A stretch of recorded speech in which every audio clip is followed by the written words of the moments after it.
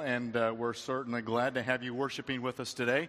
Before we get into the text, I want to just preface my comments with a couple of comments that relate to things that maybe you were here last week or maybe not, didn't hear. But in any case, just for better clarity's sake, we're so thankful to have Justin up here. Justin comes through about once a month. He's kind of a consultant to help us to understand how we can improve our worship, and partners together with Ron and others of us on the team, and so grateful for the opportunity to learn how can we improve in worshiping the Lord Jesus Christ. If you'd like to learn more about what worship is at Calvary Church, I send out an email. I send out an email every week, and this week's email was all about worship. And I encourage you to take a look at that. And I recognize that in the Twitter world of today, it is more than 140 characters. So it's going to require, a page and a half. And so I know sometimes it's hard for me. When I see more than a page, I'm like, oh, do I want to bother? But I encourage you to take a look at that, as it really lays, I believe, some groundwork for a biblical understanding of what worship is all about. When we gather together on Sunday, it helps us to kind of grasp that. Ron continues to be our worship pastor, in case there's any confusion on that, and we're so thankful for that. Also, I wanted to add that last week I talked about the fact that I'm going to continue on here because there have been rumors that I'm either fired or quitting or retiring, and none of those things are true. And so I just spoke to that briefly, but as accurately as I tried to say that, it was incomplete. And the rest of the story is that, yes, I'm continuing on here, but as I've said over the last year or so, we are still in a succession plan. It's always good to have in mind, God, what is the next phase or season of life of ministry at Calvary Church? And so we're considering what that would look like. And so when that succession plan is complete, we'll reveal it to you. But that would mean that there would be a change in my role, but I would continue to have the privilege to be able to serve together and do all that God has called me and all of us to do. So look forward to that. We'll be sharing more about that in the coming months. Galatians chapter 5 is an important passage. It goes to the core of who we are and what we're all about. We all want to have victory over the things that challenge us. Let me read the text that Paul has given to us. As we go through the book of Galatians, it's all about finding this kind of freedom that God wants for us. In Galatians chapter 5, verse 16, this is an amazing section where it goes to the core and the heart of why our lives can be difficult. He says in verse 16, "But I say, walk by the Spirit, and you will not carry out the desire of the flesh. For the flesh sets its desire against the Spirit, and the Spirit against the flesh. For these are in opposition to one another, so that you may not do the things that you please. But if you are led by the Spirit, you are not under the law. Now the deeds of the flesh are evident." And then he lists some of them. For example, he says, immorality, impurity, sensuality, idolatry, sorcery, enmity, strife, jealousy, outbursts of anger, disputes, dissensions, factions, envyings, drunkenness, carousing, and things like these that he could add to the list. And then he has this really awesome warning for you and for me, of which I forewarn you, just as I have forewarned you, that those who practice such things shall not inherit the kingdom of God. Those who are into that aren't going to heaven. And that's pretty black and white, and that's pretty stark. And so we want to process that and work that through. And he wants us to understand that these are serious matters. So it goes to the core. We are in a battle, and there is a war that is underway, and there is an acknowledgement of that battle. So the first thing that I need for us to understand, that I want to understand better, is this is a battle. There is a spiritual war. There is opposition. Going back to the verses 16 and 17, here's what Paul is telling us as the opposition is. "But I say, walk by the Spirit, and you will not carry out the desire of the flesh. For the flesh sets its desire against the Spirit, and the Spirit against the flesh. And these are in opposition to one another." They're battling who I want to be, "so that you do not do the things that you please." We are in this war-like condition of trying to walk with Jesus Christ. Now, those who don't walk with Christ, there's no opposition. It's free flow. We just do whatever our flesh desires for us to do. But for those of us who are committed to Christ, He is my Savior. I love the old rugged cross. He died for me, and I'm so thankful that I've laid my trophies down and it's all about him. If that's my desire, then my flesh is going to battle anything that the Spirit of God wants to do in my life. And so this is the reality that a lot of us live in. And I'm 66. And I'm not sure I'm conquering the deeds of the flesh all that much more than maybe 20 or 30 years ago. Because some of the areas that we're going to talk about are areas that are realistic challenges that we have when it gets into envying, jealousy, factions, dissension. These are things that we live in. We battle those. We know people battling those things. Whether it's in a marriage or a parenting relationship, there's struggles. So why is it so hard? Because we are dealing with a fleshly desire. This body is not redeemed. And how many of you would say, yes, amen to that, Dave, your body is not redeemed? Thank you, Kristen. Appreciate that. Thanks for the encouragement. Well, indeed, this body is not redeemed. Your body, take it by faith, is not redeemed either. My heart, my soul has been redeemed completely by Jesus Christ. My soul is ready to enter into the heavenlies of where Christ is. My mind is constantly being transformed by the Word of God. Hopefully I think thoughts that are more holy and more God-honoring regularly, have greater wisdom and knowledge over time. So my heart, my soul is changed, my mind is changing, but my body has not been helped at all, except to the disciplines of healthy eating and dieting. My body is obese, according to Kaiser. And so the reality is, it's going to be a constant battle for my body to do everything that I want my body to do. And so my body has these fleshly desires that constantly come out, and the Spirit of God that is in me is battling against those fleshly desires as the fleshly desires continue to push against the Spirit. And so this is the opposition that Paul is talking about. It's not easy. Why is it hard? Here's two reasons why. Because we were born in sin. King David, when he wrote Psalm 51, he said, "Behold, I was brought forth in iniquity, and in sin my mother conceived me. When I was in my mother's womb," he says, "I was a sinful person. I had a sin nature." All of us who are parents, if your kids are over 3, you know you never had to teach them how to do a temper tantrum. You didn't have to teach them the word no. You didn't have to train them up how to be rebellious. These things just came out of their nature. And except for the good parenting skills of us, they will continue to live that way. So there's a sin nature that is there. And even when you become a believer in Jesus, that sin nature is still there. It is the flesh. It is wishing to do the wrong thing, not the thing I please. So God, He wants to give us victory over that. And what happens is that our flesh, left to itself, allows sin to grow. I've used this verse a number of times. I love this passage. That I'll show you in another phrase, in another way. "For we also were foolish ourselves, disobedient, deceived, enslaved to various lusts and pleasures, spending our life in malice, envy, hateful, hating one another." I mean, that's a terrible resume. But Paul says that's kind of where we used to live. And outside of Jesus Christ, those are the things that naturally will flow, and there is no opposition unless the Spirit of God is there. Now, here's how sin grows. If you don't take purposeful action, like a 2-year-old with a temper tantrum, and try to train them up the way they should go, things will continue to proceed in sinful ways. We once were this way, and here are these 4 words that I believe show a progression of sin outside of the restraint of God's Spirit.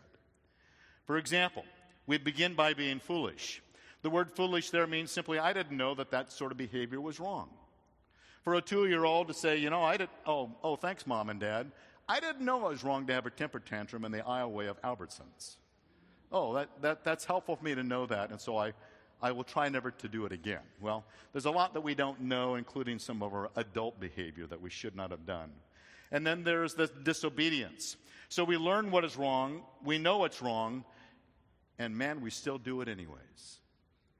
I've had people commit all kinds of awful sins They knew it was wrong, and yet they do it anyways. Outburst of anger that Paul lists there. We know it's wrong, but we do it anyways because the flesh drives us to that. So there's a disobedience, and then it goes to deception.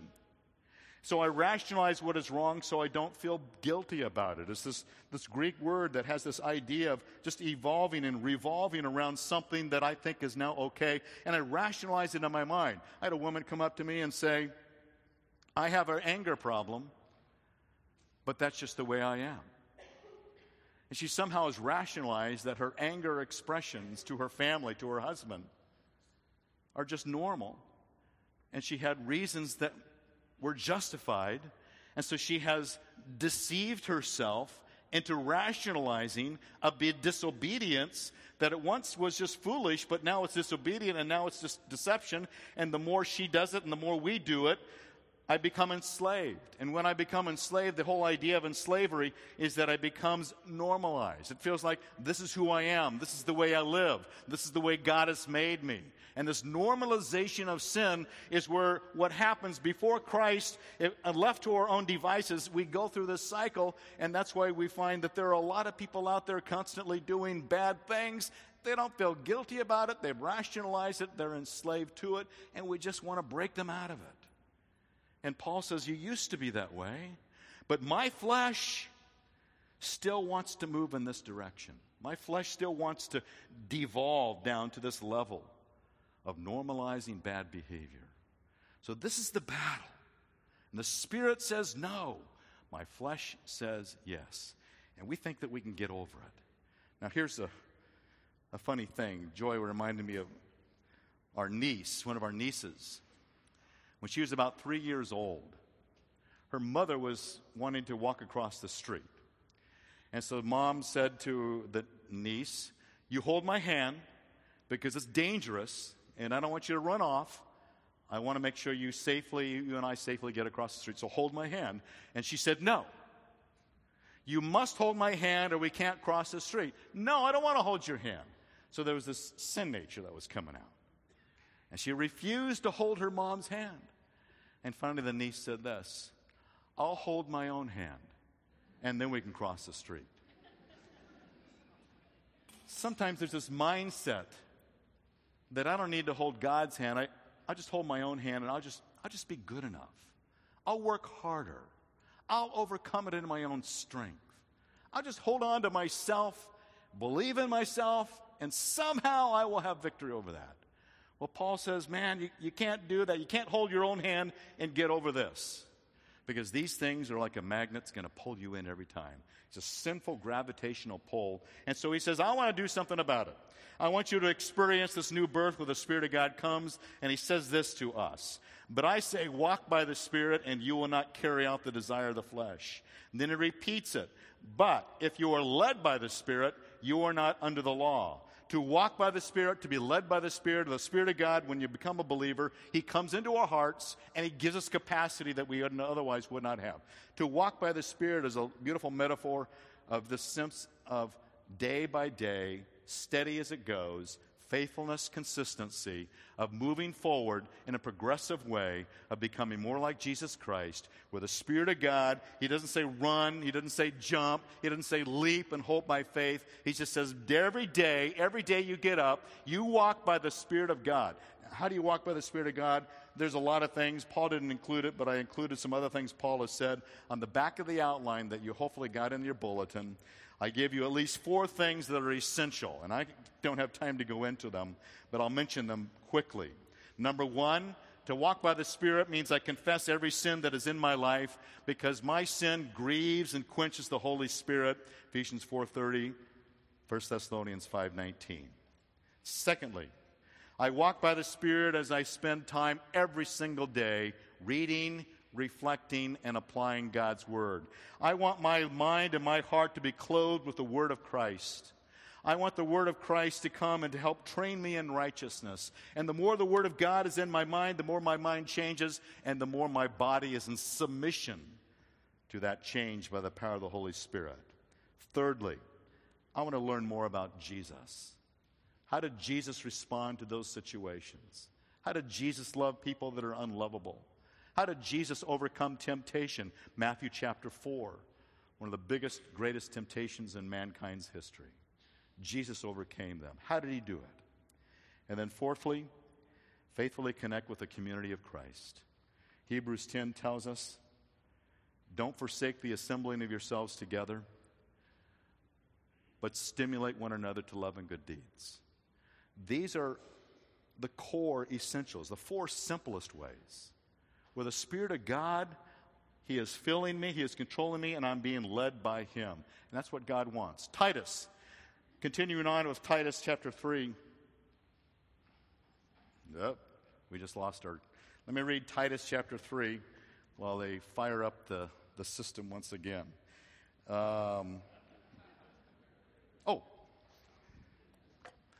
Thank you. We're back up. Titus 3:4-7 says, but when the kindness of God our Savior and His love for mankind appeared, He saved us not on the basis of deeds which we have done in righteousness, but according to His mercy, and then Paul throws this in, by the Spirit of God, by the washing and regeneration, the renewing by the Holy Spirit, whom He poured out upon us richly through Jesus Christ, our Savior, so that being justified by His grace, we would be made heirs according to the hope of eternal life. This is so core to us, that the Spirit of God has caused new life. He regenerated us. He renews us. It's been poured out upon us. And God says, I want you to overcome whatever it is that's calling you down, whatever is breaking up the marriage, ruining the friendship, destroying your capacity to have healthy relationships, whatever it is that's eating away in your own heart that is causing all these significant problems. I want the Spirit of God to renew you in that area. But your flesh is going to fight it. It's going to battle it. Now, let me illustrate it, recognizing that this illustration is filled with flaws and limitations, so you can't carry them to an extreme. But at least it'll help this to be more memorable. Here we go. I have two vehicles that I like to ride. This is my bicycle. It's a Trek. And this is my motorcycle. It's a Harley. When I ride my bicycle, where does all the power come from? Yeah, my fleshly, obese body. That's where it all comes from. And this thing won't move forward unless I'm pedaling like crazy. And so everything that comes out of the movement forward of this is simply human effort alone. The harder I pedal, the faster I'll go. But there's always a limit as to how fast I can go. Now the reality is, here's the reality. There are some people that I'm faster than on this bike, most people not. Most people are faster than me. The Tour de France is going on. If you watched that, I enjoyed it this last couple of weeks. Today's the last day. These guys in the Tour de France, they're amazing. I'll ride on Santiago Canyon Road, and I'm pedaling as fast as I can, and I got people flying by me like I'm standing still. I think, what's the deal? I'm working as hard as they are, but they're going faster than me. So my point is this. When I talk about us living in the flesh by our own human strength, I'm not saying that there aren't good people doing good things with the fleshly capacity that they have to do good things. Some people are born with brilliant minds, great athletic skills, and in their own strength they can do well. Just like there are people that are ride twice as fast as I can ride on my bike. But it's all human effort. It's all human capacity. It's all human outcome. And so there is this life that is realistic and where most of the world lives there. And they're doing good things with the fleshly capacity that they have. On the other hand, we have a Harley. 900 pounds of steel machine. Where does all the power come from? 103 engine right there. Now, when I ride the Harley, there are rules of the road. I better know how to work the clutch, the gas, the brakes. I better know how to do a quick U-turn if need be. I better know how to maneuver through a wet street. There are rules, and there are all kinds of devices right up in here that I know how to work with different switches and different applications. And so there are rules as to how to ride a motorcycle. If you don't follow the rules, you'll hurt yourself. Now, when I ride that, I want to ride by the rules of the road and the manual that tells me how to operate this thing. But I want to be obedient to those rules. But the only power that makes me go forward is this thing called an engine. And it moves me forward. The Spirit of God comes into my life. I live by the rules that God has given to me in His Word. But it's the Spirit that gives me capacity to move forward. It's not exhaustion because I'm doing it my way, holding it onto my own hands to somehow hope it works out, that this marriage and this relationship and this internal strife in my soul, that somehow I hold on to myself and it'll work out. No, the Spirit of God comes in and He gives me capacity to move forward, to move beyond, to overcome, to have the victory. That's what God wants. You might say, in some way, that riding a motorcycle is the Spirit-led life.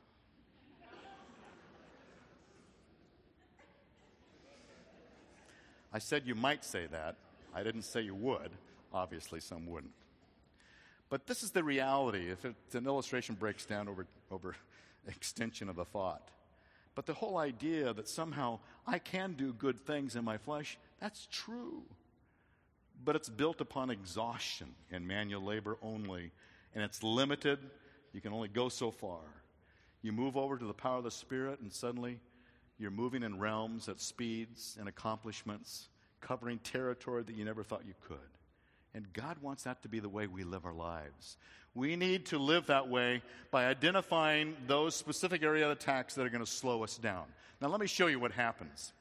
I love our staff here. They're so creative, and that's why you see all these gears and creations here for VBS coming up. Also working with our preschoolers is Mary Jane Edwards. I want to show you an illustration that she uses to teach preschoolers. Well, I appreciate learning what she teaches to preschoolers because even I can understand what is being taught to preschoolers. What happens in life, let's take these magnets here, if you look on the screen up there, is that sometimes we want to get close. And let's say this is God down here. So God is the foundation upon which we want to build our lives. And let's say this is us up here. We're the blue, green, and orange of life. And we want to get close, and yet every time we attempt to get close, there's this battle. There's this opposition. Why do I not feel close to God? Why does God seem so distant from me? And the problem is we try to get close like these magnets, and it just feels like God's pushing me away. Or it may be I'm the problem, and I'm pushing myself away from God because I don't like the way God laid down the rules for me to live. So I rebel. But there's some kind of opposition going on. And what happens, and what Mary Jane tells these kids, is that we need to turn ourselves. We turn, and then as you all know, you are able to connect with God. For us, turning from sin to God is known by a word. What is that word? What? Okay, I'm being unclear. Excuse me. Let me clarify. When you turn from sin, you turn to God. We have a word for that. Repentance. Repentance.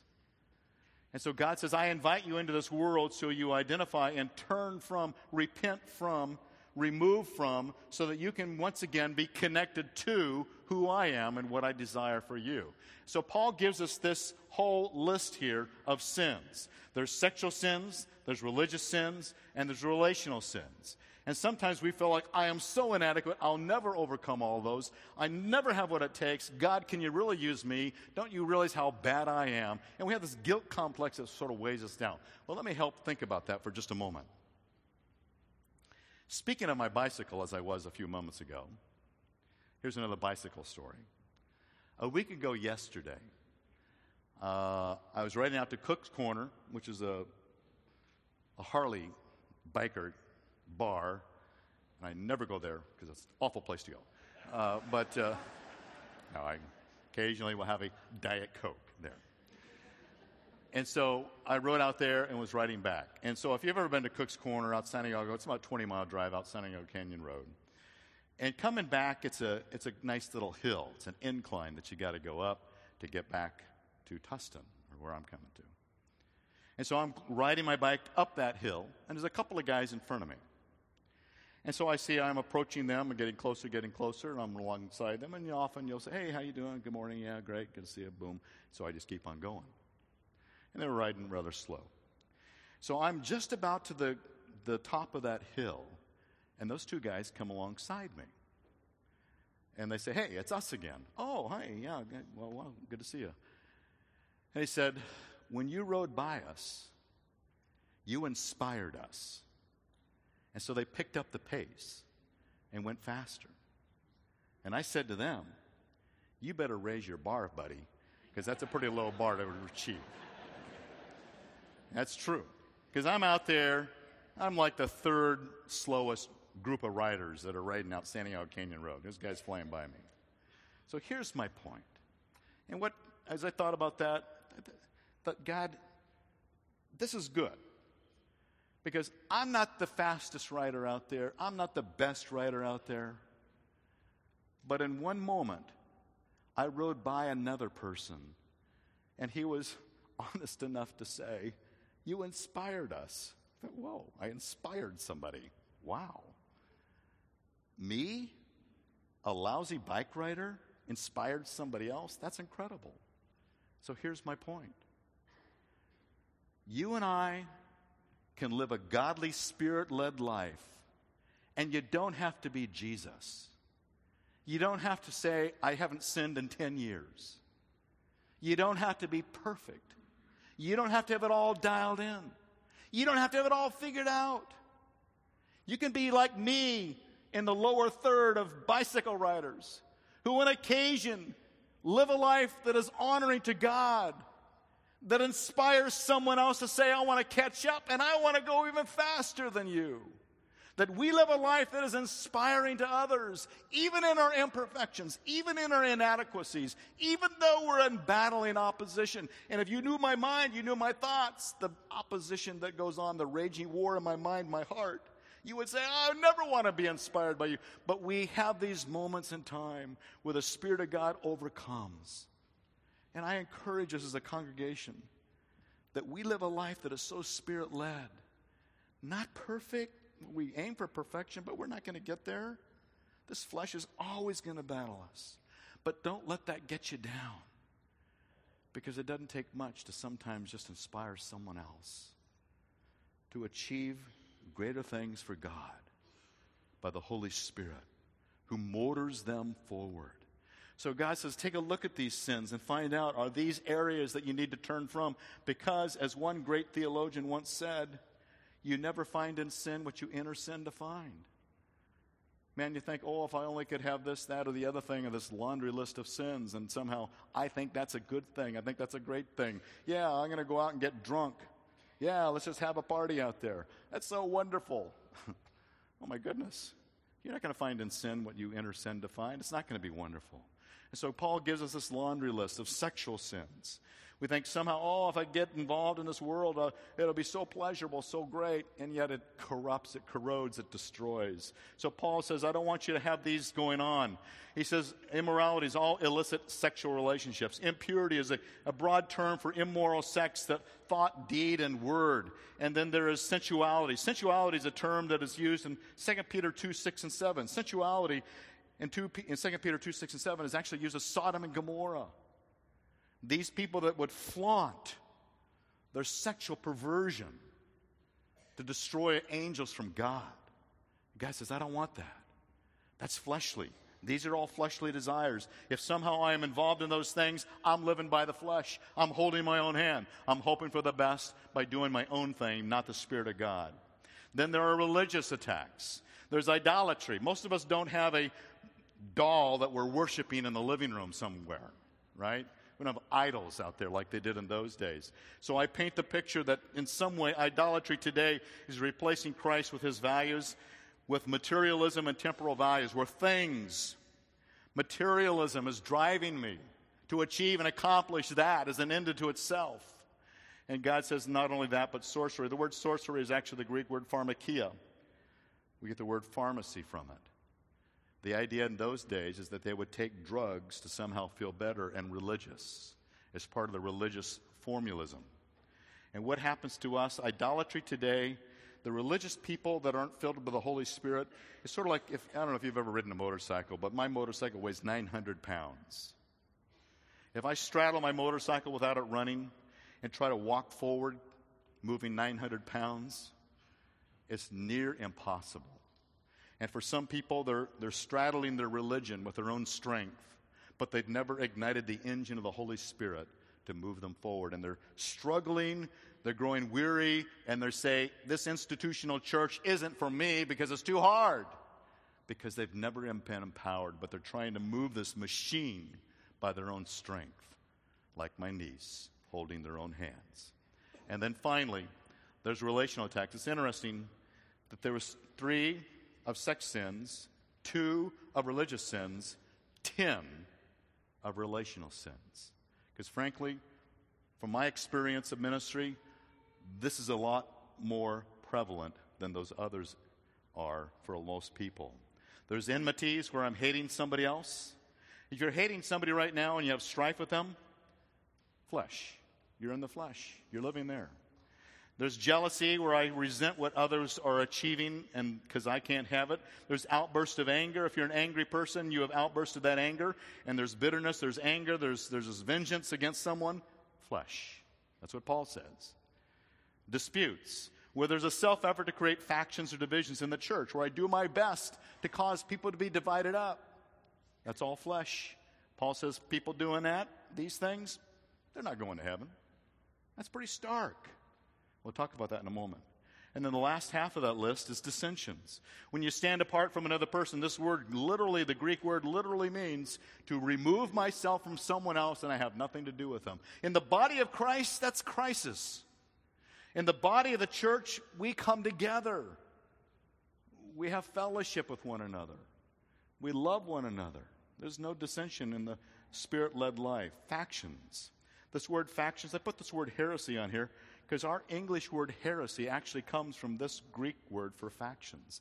And the reason for that is because factions, according to Paul as he lists it there, factions are where I create a false narrative, a false belief, a rumor, a gossip. And I create out of that false belief system words and deeds that divide people up. And Paul says that's fleshly.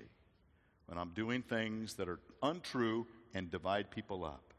There's envy, where I have displeasure against others' prosperity. There's drunkenness. Drunkenness today in the state of California is 0.08% alcohol. Doesn't mean you fall down drunk. It just simply means you got more alcohol in your system. And as Ephesians 5 says, don't be drunk with wine, but be filled by the Holy Spirit. You can't have 0.08 alcohol in your system and be filled by the Holy Spirit at the same time. Otherwise, you're living according to the flesh. And then carousing is where my use of alcohol causes disruption to other people. So Paul gives us this warning. I forewarn you. He's done it twice. I told you before, I'll tell you again. Just as I have forewarned you, that those who practice such things will not inherit the kingdom of heaven. What he's talking about are people who say, I'm going to be controlled by my spirit, by my flesh, I should say. And I'm only by my flesh. And people like Preacher Boy Dave here and no one else is going to tell me how to live my life. And if I got dissensions, I got factions, I've got heresy, I've got envy, and I got jealousy, I got sexual immorality, and I'm involved in that, and I'm doing that, and I'm doing it, and I don't care what anybody says, because I'm enslaved, I'm deceived, I'm rationalizing, then God says, you're not part of the kingdom of heaven. You better get it right. You better change. You better turn like these and get close to who God is. And let God's Spirit oppose that, resist that, and even feel guilty about that if you need to. Because God's serious about this stuff. So we take it seriously. I'm not saying you lose your salvation, but he's saying you've never gotten to the point where the Spirit of God has fulfilled that salvation for you. And we want you to be an overcomer. We want you to have victory in these things. So he gives us this kind of hope in 1 Corinthians 6, where he says this about those things again. Or do you not know that the unrighteous will not inherit the kingdom of God? Well, who are the unrighteous? He says fornicators, idolaters, adulterers, effeminate, homosexuals, thieves, covetous, drunkards, revilers, swindlers. They're not going to heaven. They won't inherit the kingdom of God. Twice he says it there. He says it over here in our passage of Galatians today. But this is the beautiful side, the hope that we all have. And such were some of you. They were filled with all kinds of fleshly desires in that church at Corinthians. You used to be that way, but you're not. But you were washed. You were sanctified. You were justified in the name of the Lord Jesus Christ and the Spirit of our God. You used to be that way, but God changed you. Turn from it, he says. And such were some of you. It may be that such are some of us today. But God wants to make that past tense. If such are some of you, he says, I want it to be where such were some of you. So we're going to invite you to pray here in just a moment, where you can invite God's Spirit to come and say, God, resist this desire of the flesh. Give me victory over this flesh. Change my life. Turn me around. Help me to be empowered. I'm tired of the defeat. I'm tired of being overcome. I'm tired of the guilt. I'm tired of the factions. I want to overcome it. So we're going to invite you to do that. But before we do that, I want you to know that there are leaders in our church who would love to partner with you. And so I'm going to invite our elders to come up. We've had a change in the chairmanship this year. You voted on new elders over this last couple of months. And so we have a new chairman and a new leadership in our elder board. And these are godly men who love Jesus, who love their families, who love Calvary Church, and would love to help us to grow in our faith. They're who I report to, and they're the leaders who shepherd the flock called Calvary Church. Norm Alexander here is the new chairman of our elder board, and each year we have a new chairman come in or retain the old one, as the case might be. But Norm happens to be the new chairman this year, and so I'd like for you to hear a little bit from Norm. So welcome. Well, thanks, Dave. It's a privilege to serve on the elder board, privilege to serve all of you. And all of us here as elders, that's really what we do, is we serve you. Just as much as many of you serve in the nursery or perhaps security in the parking lot or even in VBS this week. We serve on the elder board. The way Calvary is organized, the way it was founded, and the way the bylaws read today, you elect us as elders to be the leaders of the church. As Dave has often pointed out to us, the church is staff-run. Dave and all the people employed by the church, they run it on a day-to-day basis, but the elders lead the church, and so that's what we're called to do. And so we very much, as a result, appreciate your prayers and ask you for them today and ongoing. We pray for you. We ask you to pray for us, specifically that we would be listening and hear God's voice, and that we'd have the courage to obey it. So to hear from God and to obey God, that's what we'd ask you to pray for us for. All right, well, we'd like to pray for them. And in fact, I'm going to invite you, just extend your hand out. Let's pray for these men. As they step into leadership role, sometimes it makes them even a bigger target to the enemy, and the opposition can grow. And so we want to see God be glorified by their godly leadership, Spirit-led, wise and true, with integrity, biblically based, and they would help shepherd us as a congregation. So you extend your hand as I pray for them. Father God, I thank you for these men. I thank you for their willingness to serve, to be what Peter calls the shepherds, to be like the good shepherd, the great shepherd, Jesus Christ, who pastors us, and Lord, that you would help these men to pastor our congregation. Father, thank you for their wisdom. Thank you for their holiness. Thank you, Lord, for the strength of encouragement that comes from them. Thank you, Lord, for the accountability from all of us on staff. Thank you, Lord, for their prayers as they pray over the needs of our church. God, I thank you for all that you have done and will do this coming year. That, God, through their strength, their collective wisdom, the unity of this board, God, that we accomplish great things for you. But not because we're a little smarter than someone else or a little more clever than anyone else. But, God, as we're reminded, because we're Spirit-led, and your Spirit glorifies the Father, and that Jesus, you would be supreme and preeminent in all that we do and say. Draw us close to you, I pray. And thank you for these men that will help us along the way. And we pray your blessing upon them in Jesus' name. And all God's people said, amen. All right, thank you. I'm going to invite the men. Yes, let's thank them.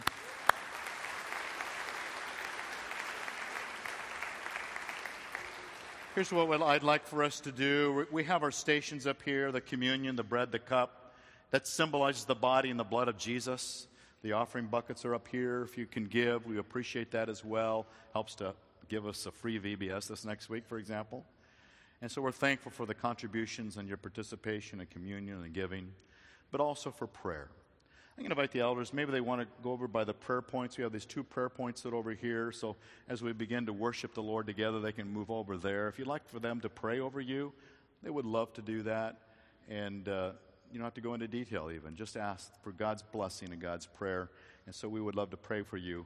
And before we have this time of prayer and before we go into a little season of worship and response with the tables, I'd like you to see this video that helps us to once again remember.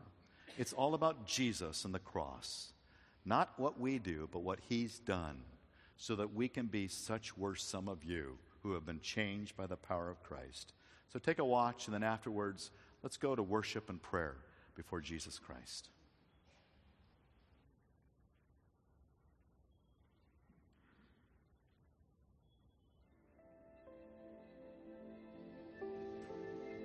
Now, every one of us knows that there's something wrong inside.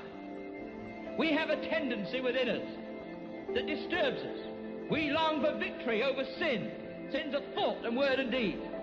And the Bible reveals that we are born radically wrong. We are members of a human race that has turned its back upon God. There's something inside that makes it easier to go wrong than to go right. And some deep evil seems to sap the human race. There's a bias in the bowl that takes it off course. There's a gravity that pulls us down when we want to rise high in spiritual attainment.